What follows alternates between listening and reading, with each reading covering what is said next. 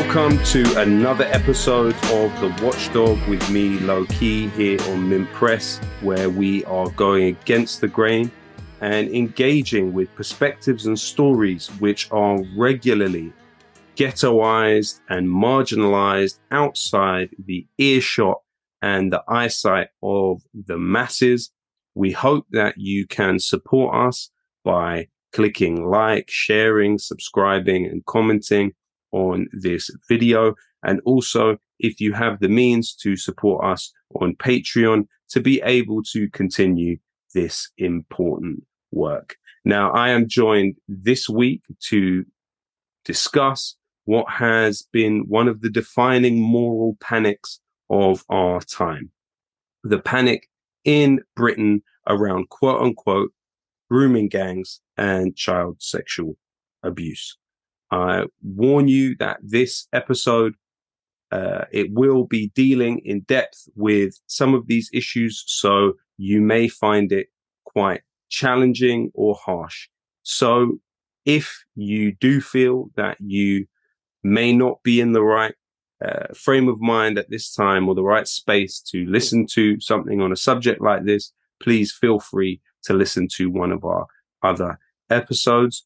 It's my great pleasure to welcome with us today Dr. Ella Cockbain, Associate Professor in the Department of Security and Crime Science at University College London, UCL. Thank you so much for joining us today, Ella. Thanks. Ella, you have written that sexual abuse within the UK is rife. What do you mean by that? So, child sexual abuse happens on an absolutely epidemic scale. And that was very much one of the main conclusions, too, of the recent independent inquiry into child sexual abuse. The precise scale of the figures is not well known at all because the vast majority of abuse doesn't get identified. And also the last kind of national prevalence estimates are really out of date. But the best available evidence we have are estimates that 1 in 7 girls and 1 in 20 boys are sexually abused as children in the UK. So, I mean, it's a huge scale. And the Centre for Expertise on Child Sexual Abuse estimates that 500,000 children are abused in the UK sexually every year.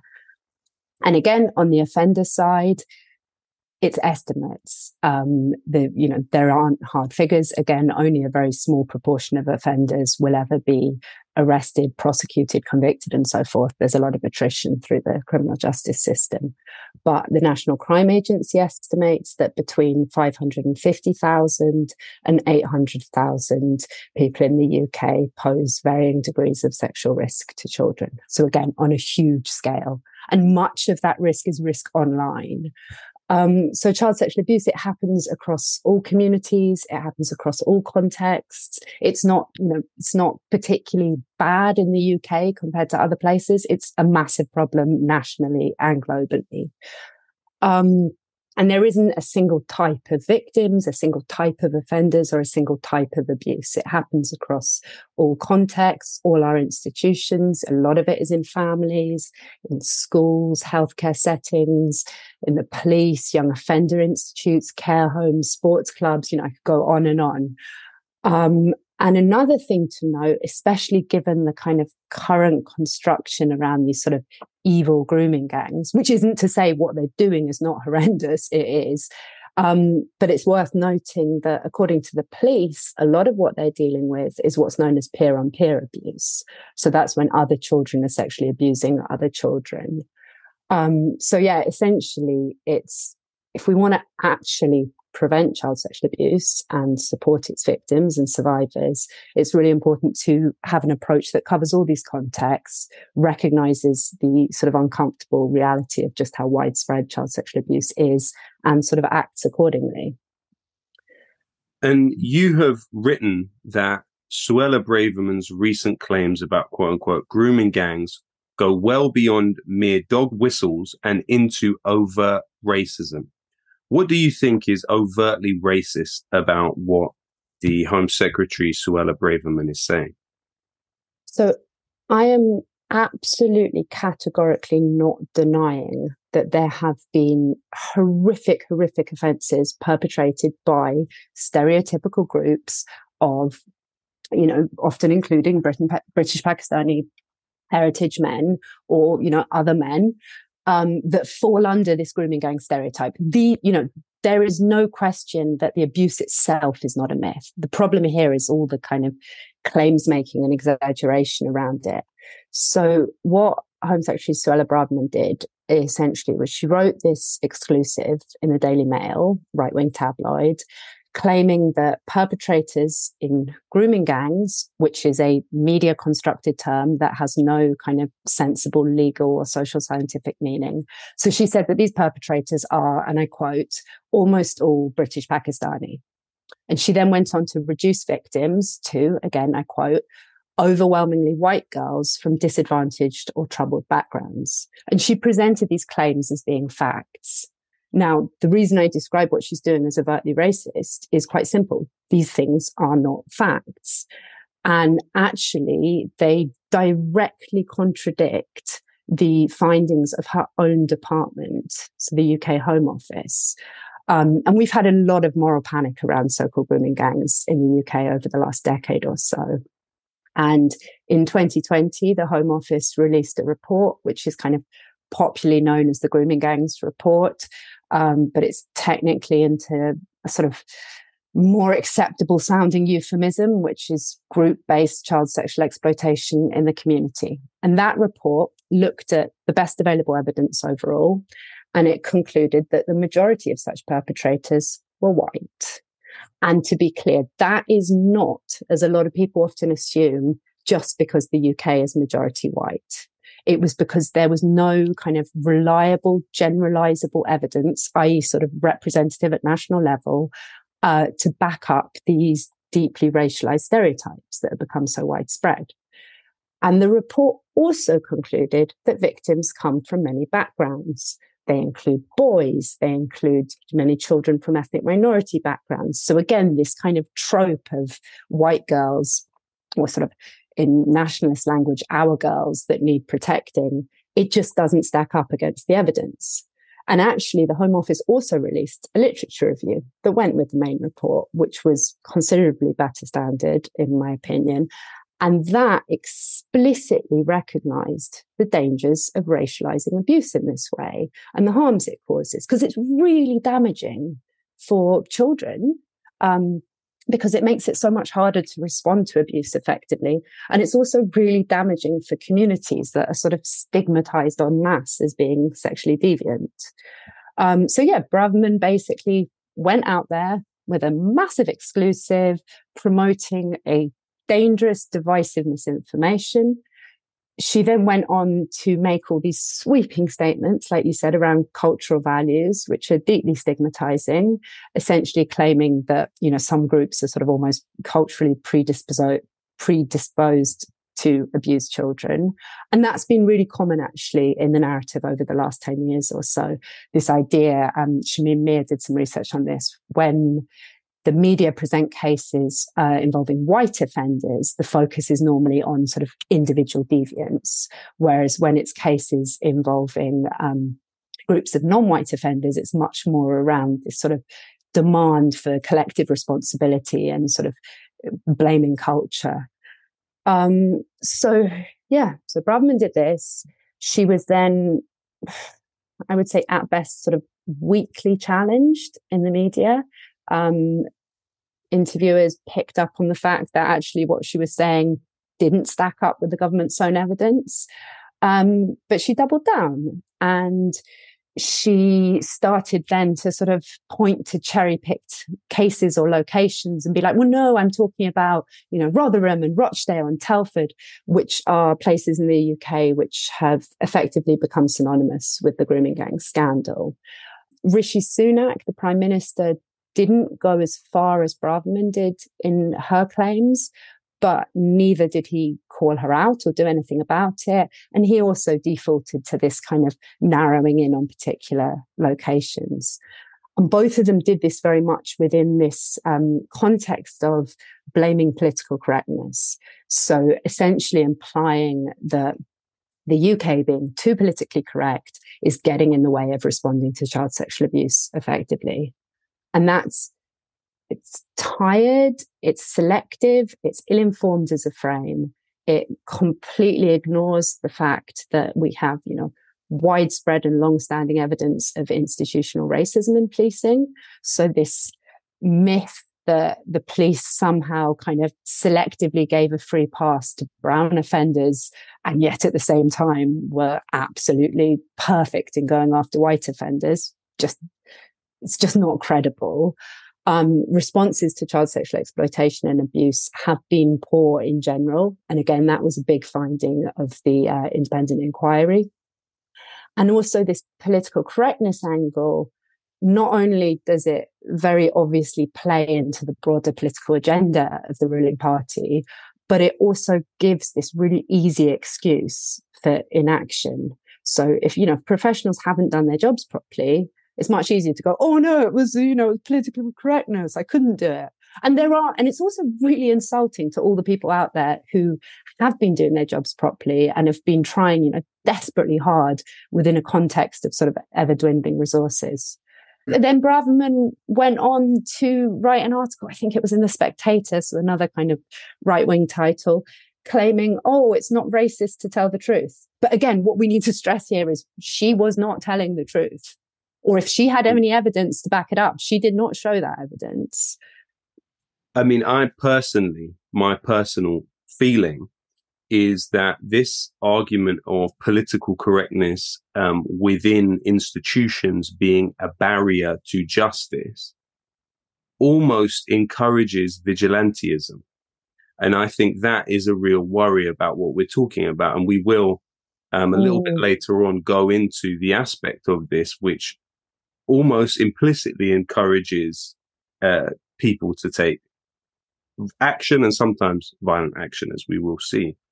Now, in terms of the construction of this, it also, sorry to jump in, it also makes it a lot harder to challenge misinformation in this space, because then, and I have this happen a lot, it's then almost like, oh no, you're part of politically correct establishment, you're part of this cover up. So it's quite powerful in that way as well. So they construct a version of reality, and then they construct a way of pushing back against actual statistics which better reflect reality with what is, in a sense, a conspiracy theory.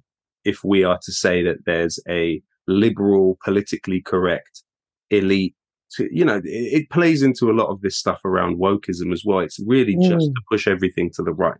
It's just a way to push everything to the right, in my opinion. In terms of the way this idea has been constructed, a lot of it comes back to the Quilliam, quote unquote, study, I would say, which was able to conclude that 84% of quote unquote grooming gangs were Pakistani men. And this was verbatim reproduced in headlines by all of the mainstream media several years ago. And this was the point when I first became aware of your work, because you were one of the very few people that actually took this scarecrow to task in a way, and you really deconstructed that study. If you could tell us a bit, firstly, about the study itself, but then about what the problem was with it. Yeah, so I agree with you that the Quilliam, I hesitate to call it a study because it was so bad. The Quilliam, let's call it a report. So I agree with you that the Quilliam report was a hugely important, in a bad way, intervention in this space. I wouldn't say, though, from my perspective, that that's where it really began. For me, I think the current moral panic traces back about 6 years prior to that, which is when the Times, which is a Rupert Murdoch-owned right-wing newspaper, had this like big front page expose where they claimed to have uncovered this new crime threat, which they called on-street grooming, which then kind of rapidly morphed into grooming gangs. So I think the Times was enormously influential in taking what had previously been a bit of a sort of far-right trope and migrating it into the mainstream. And then it really picked up pace, and it's been sort of, I mean, I'm probably biased because I work on this stuff, so I notice it more, but I think it's probably fair to say it's been kind of one of the defining sort of panics of the last decade or so in the UK. But anyway, that's digression on that. So back to Quilliam. Quilliam Foundation is a controversial so-called counter-extremism think tank that has since closed, but took a while to close, to be honest. And there's been all sorts of issues around them over the years. And the other thing worth noting is that they've been very litigious. So it's been a difficult organization to engage with and criticize for lots of people because they've got, a history of bringing lawsuits against critics. And they tried that with me. I was very much kind of threatened and intimidated with legal action. But the obvious defense to this is if you say something is rubbish, which is essentially what I was doing, and that is the truth, then you can't sue someone for that. So yeah, they basically released this report back in December 2017 that, like you said, their grooming gangs report, and it's the source of this statistic about 84% of so-called grooming gang offenders being Asian. And they presented their findings as, and I quote, conclusively irrefutable proof, which is, I mean, madness. Sort of anyone who knows anything about science or research would have alarm bells ringing at that point, because that's just not, you can never be that sure. And they also kind of repeatedly try and stress that it's, again, I quote, academic and evidence-based. And really it's absolutely nothing of the sort. But what it did was it gave this very powerful existing stereotype this kind of veneer of statistical legitimacy, because, the media loves numbers. And like you said, it got a huge amount of attention, almost entirely uncritical. Even the criticism that did happen came much later. The headlines still stand to this date. So, if you Google grooming gang offenders or 84%, you still find this from big mainstream titles that have never bothered to correct it, which I think is atrocious, to be honest. But yeah, so it's basically a case study in bad science. When you said you wanted to talk about it, I went back to some of the things I've written on it previously, and my mind was sort of blown all over again at just how bad it was. So, in terms of their methods, they say, we use, extensive data mining methods, which is essentially meaningless. They don't report where their data come from. This is for people interested in how science is presented. Essentially, their methods section was a rehashing of another report's results. I mean, that is how bad it was. And it looks like it came from media coverage. They'd basically gone through media coverage, cherry picking cases that fit their predetermined conclusions. And in total, they looked at 264 offenders across 12 years. So that averages out as 22 offenders a year convicted. And to put that into context, in 2016, so similar kind of time period, there were nearly 6,687 offenders convicted of child sexual abuse just in England and Wales. So 22 offenders for the whole UK. That's, again, the offenders are real, the offenders are horrific, but they are a small part of a much, much bigger problem. And the Quilliam report sort of also made these conclusions about victims. They didn't look at victims' characteristics. They didn't present any evidence whatsoever of looking at victims' characteristics, which actually would be very hard to do from media coverage, because victims, complainants in sexual assault cases have anonymity protections.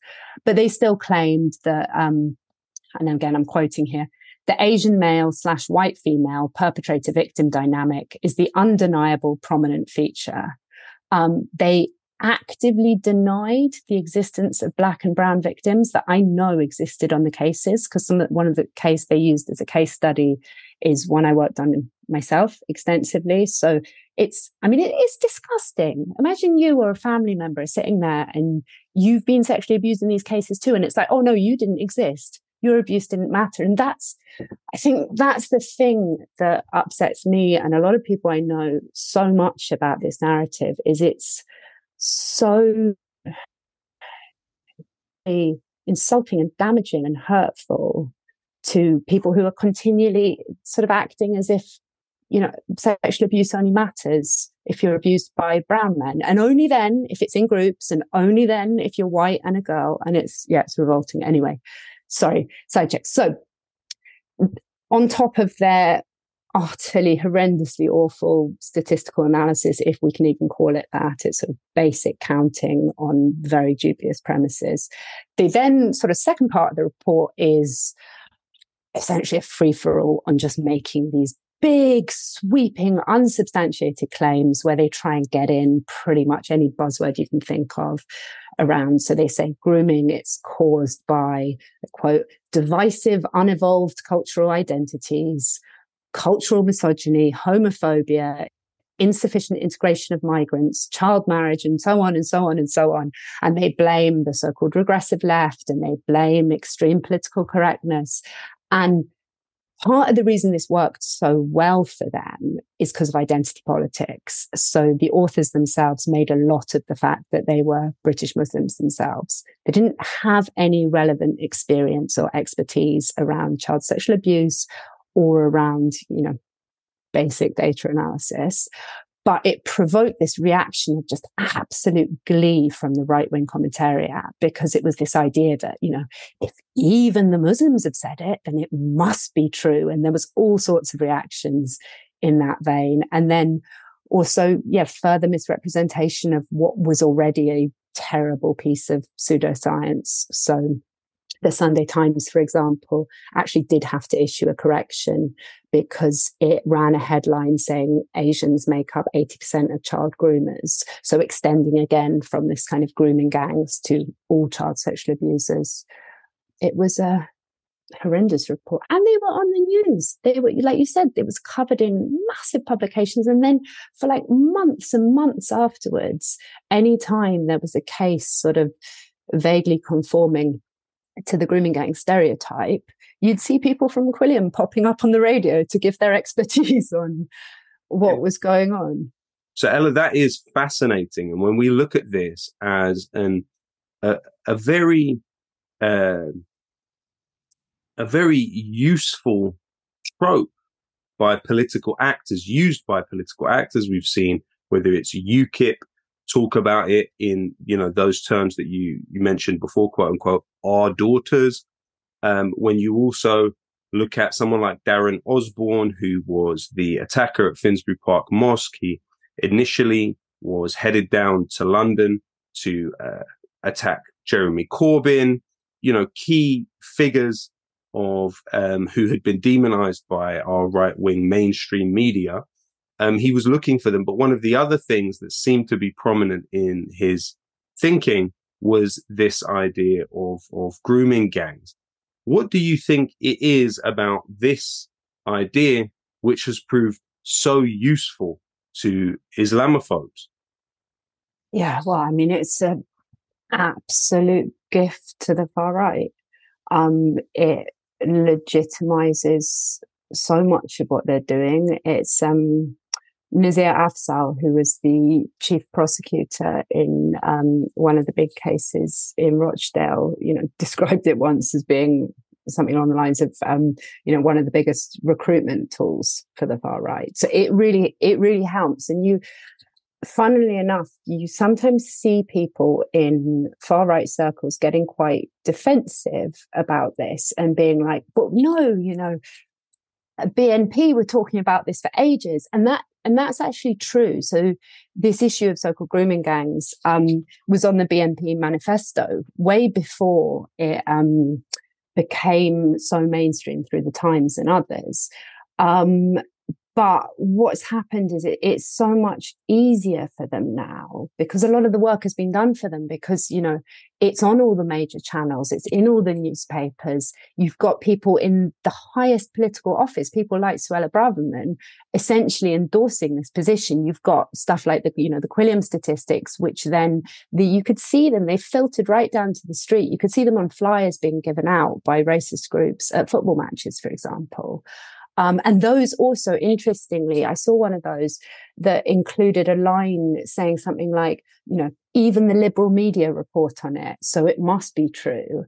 But yeah, like you say, there's been some really, really horrendous, extreme cases where this narrative has been linked to deadly violence, to terrorist attacks. So places like Darren Osborne at Finsbury Park, the attacks in New Zealand, in Christchurch, the attacker had "For Rotherham" written on one of his ammunition.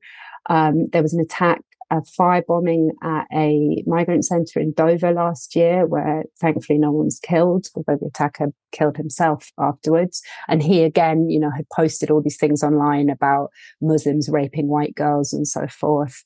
And this is part of a broader trend in the international far right around using kind of sexual violence committed by minoritized communities as being kind of emblematic of this broader attack on supposed white values and treating women and girls not as people, but almost as kind of like property to be defended. And to be clear, none of this is about caring about children. So people like, Tommy Robinson, Stephen Yaxley Lennon, who's sort of made a name for himself almost as like the poster boy speaking out on so-called grooming gangs. This is the same guy that almost caused the trial to collapse, a complex child sexual exploitation trial in which victims would have been waiting months and months, if not years, to go to court. So there's this absolute disdain for actual survivors. And you see that as well when victims and survivors speak out to challenge the racial stereotyping around grooming gangs.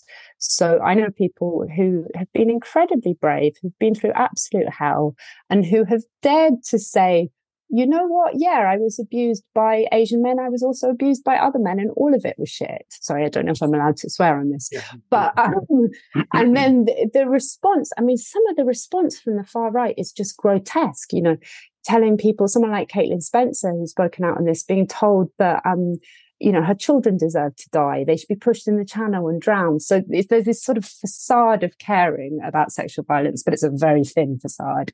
And then sort of something like UKIP, which you mentioned, you can see how things like the Quilliam report then feed in directly. So there's a guy in UKIP called Alan Craig who gave this speech that was very heavily criticised. That's something at least. Talking about how the UK is facing a so-called Holocaust of our daughters. And in doing that, he cited the Quilliam report. Or Tommy Robinson, when he had his own court case for the disruption he'd caused and, endangering that trial, he cited Quilliam's report in his defence bundle, and he used it to sort of try and suggest, it seemed, that his claims about grooming were factually correct and wouldn't have prejudiced the trial. And then there's also been sort of street level attacks, including murder. So there was an 81-year-old guy, completely innocent, called Mushin Ahmed, who was beaten to death in Rotherham by two of his white neighbours who were calling him racial slurs, so the P word, he was Pakistani heritage, and calling him a groomer, which in effect by now is a racial slur in itself, I would say. And you see that as well in the wake of Sarah Champion, who's a Labour MP who's actually done a lot to endorse this stereotype. So to be clear, it is not just right-wing politicians that have been a problem here. And in her community, there was some kind of grassroots research done in the wake of her comments. So she wrote an article in The Sun, which is another Murdoch-owned tabloid, saying, we need to face up to the truth about what Pakistani men are doing. She was criticised for the racism in it, rightly so. But they found that locally, instances like children of South Asian heritage, coming home from school, having been bullied and called a groomer. So this stuff filters right down to these more everyday racisms. My colleague Wakas Tufail and Joe Britton, they've done a lot of work in Rotherham, for example, about the kind of everyday racism and that enabled by these narratives. And Rotherham again, there's been huge concentrations of far-right marches and activity, and victims and survivors there have pushed back as well. There was an open letter talking about how traumatic they found it to have their abuse and their trauma weaponized in this way by the far right, who were just sort of seeking to profit off it for their own gain. And then finally, more recently, what we're really seeing or starting to see more and more is this kind of convergence of two powerful moral panics in the UK at the moment, one around so-called grooming gangs and the other around this idea of there being the supposed invasion of refugees and asylum seekers. So we saw that earlier this year at Knowsley. There was riots at a hotel housing refugees and asylum seekers, where you could hear in the footage chants of nonces, which is British slang for paedophiles. So this is so politically convenient for the Conservatives because it very much fits with this broader anti-immigration agenda. Absolutely. Thank you so much for your work, Ella. It's so important and it's courageous. In these times, there is a cost that people pay for speaking out against these sort of sacred mythologies that are constructed by the powerful within society. Overall, though, when we're talking about child sexual abuse and, those horrific figures that you mentioned at the beginning, 1 in 20 boys, it's estimated, and 1 in 7 girls having to experience that. How has the push of austerity from the Conservative government since 2010 interacted with that as something that exists in society? Yeah, I mean, I think that's another reason why this is such a politically convenient trope for the Conservatives, because it's a huge distraction from the devastating impacts of austerity. So we've really seen, services systematically underfunded and hollowed out. And child sexual abuse is not just a problem for the police. Children's services, education, healthcare, social care, all these things really kind of facing devastating cutbacks that then affects their ability to respond effectively. And again, it is much, much easier to blame supposedly woke frontline professionals than to acknowledge that, people are having to do their job under this kind of increasingly constrained climate. And you see it really clearly with things like, just to give 2 examples, mental health services. So child and adolescent mental health services have been particularly hard hit by the cuts within the NHS. So victims and survivors of abuse facing months on end waiting lists to get, even basic counselling services, or people reporting that they've been turned away from counselling because their cases are too complex, for example. And then within the criminal justice system, like I said before, only a small fraction of cases ever make it to court. But those that do, the children or adult survivors involved face these kind of increasing waits to trial time, it can be devastating, essentially being left in limbo, waiting for a case. So, yeah, I mean, these are the things we should be talking about, but. Yeah. I mean, as someone that has read some of the most prominent figures of our kind of far-right ecosystem, some of their most prominent thinkers, I'm not going to say their names, but I've been unfortunate enough to read one of the main books which is used. And what it seems to me is he's constantly doing is trying to project what are the symptoms of austerity on the society onto the shoulders of refugees and racialized others. So he's constantly talking about waiting times in the doctor's surgery or in hospitals. He's constantly talking about school places. He's constantly talking about housing. He's talking about these issues, but he's constantly putting it onto the shoulders of vulnerable people within the society. So in a way, the manufacturing of this idea, it also plays into that projection of issues that are certainly exacerbated by our existing political orientation of our rulers. Ella, thank you so much for taking the time to do this. I really appreciate that you have done that. And I hope that maybe later on down the line, we'd be able to maybe have another conversation, whether on this or on something else that you may be working on at the time. Thank you very much to the audience for joining us this week. I hope you will like, share, and subscribe on this video. Thanks a lot. Thanks for having me.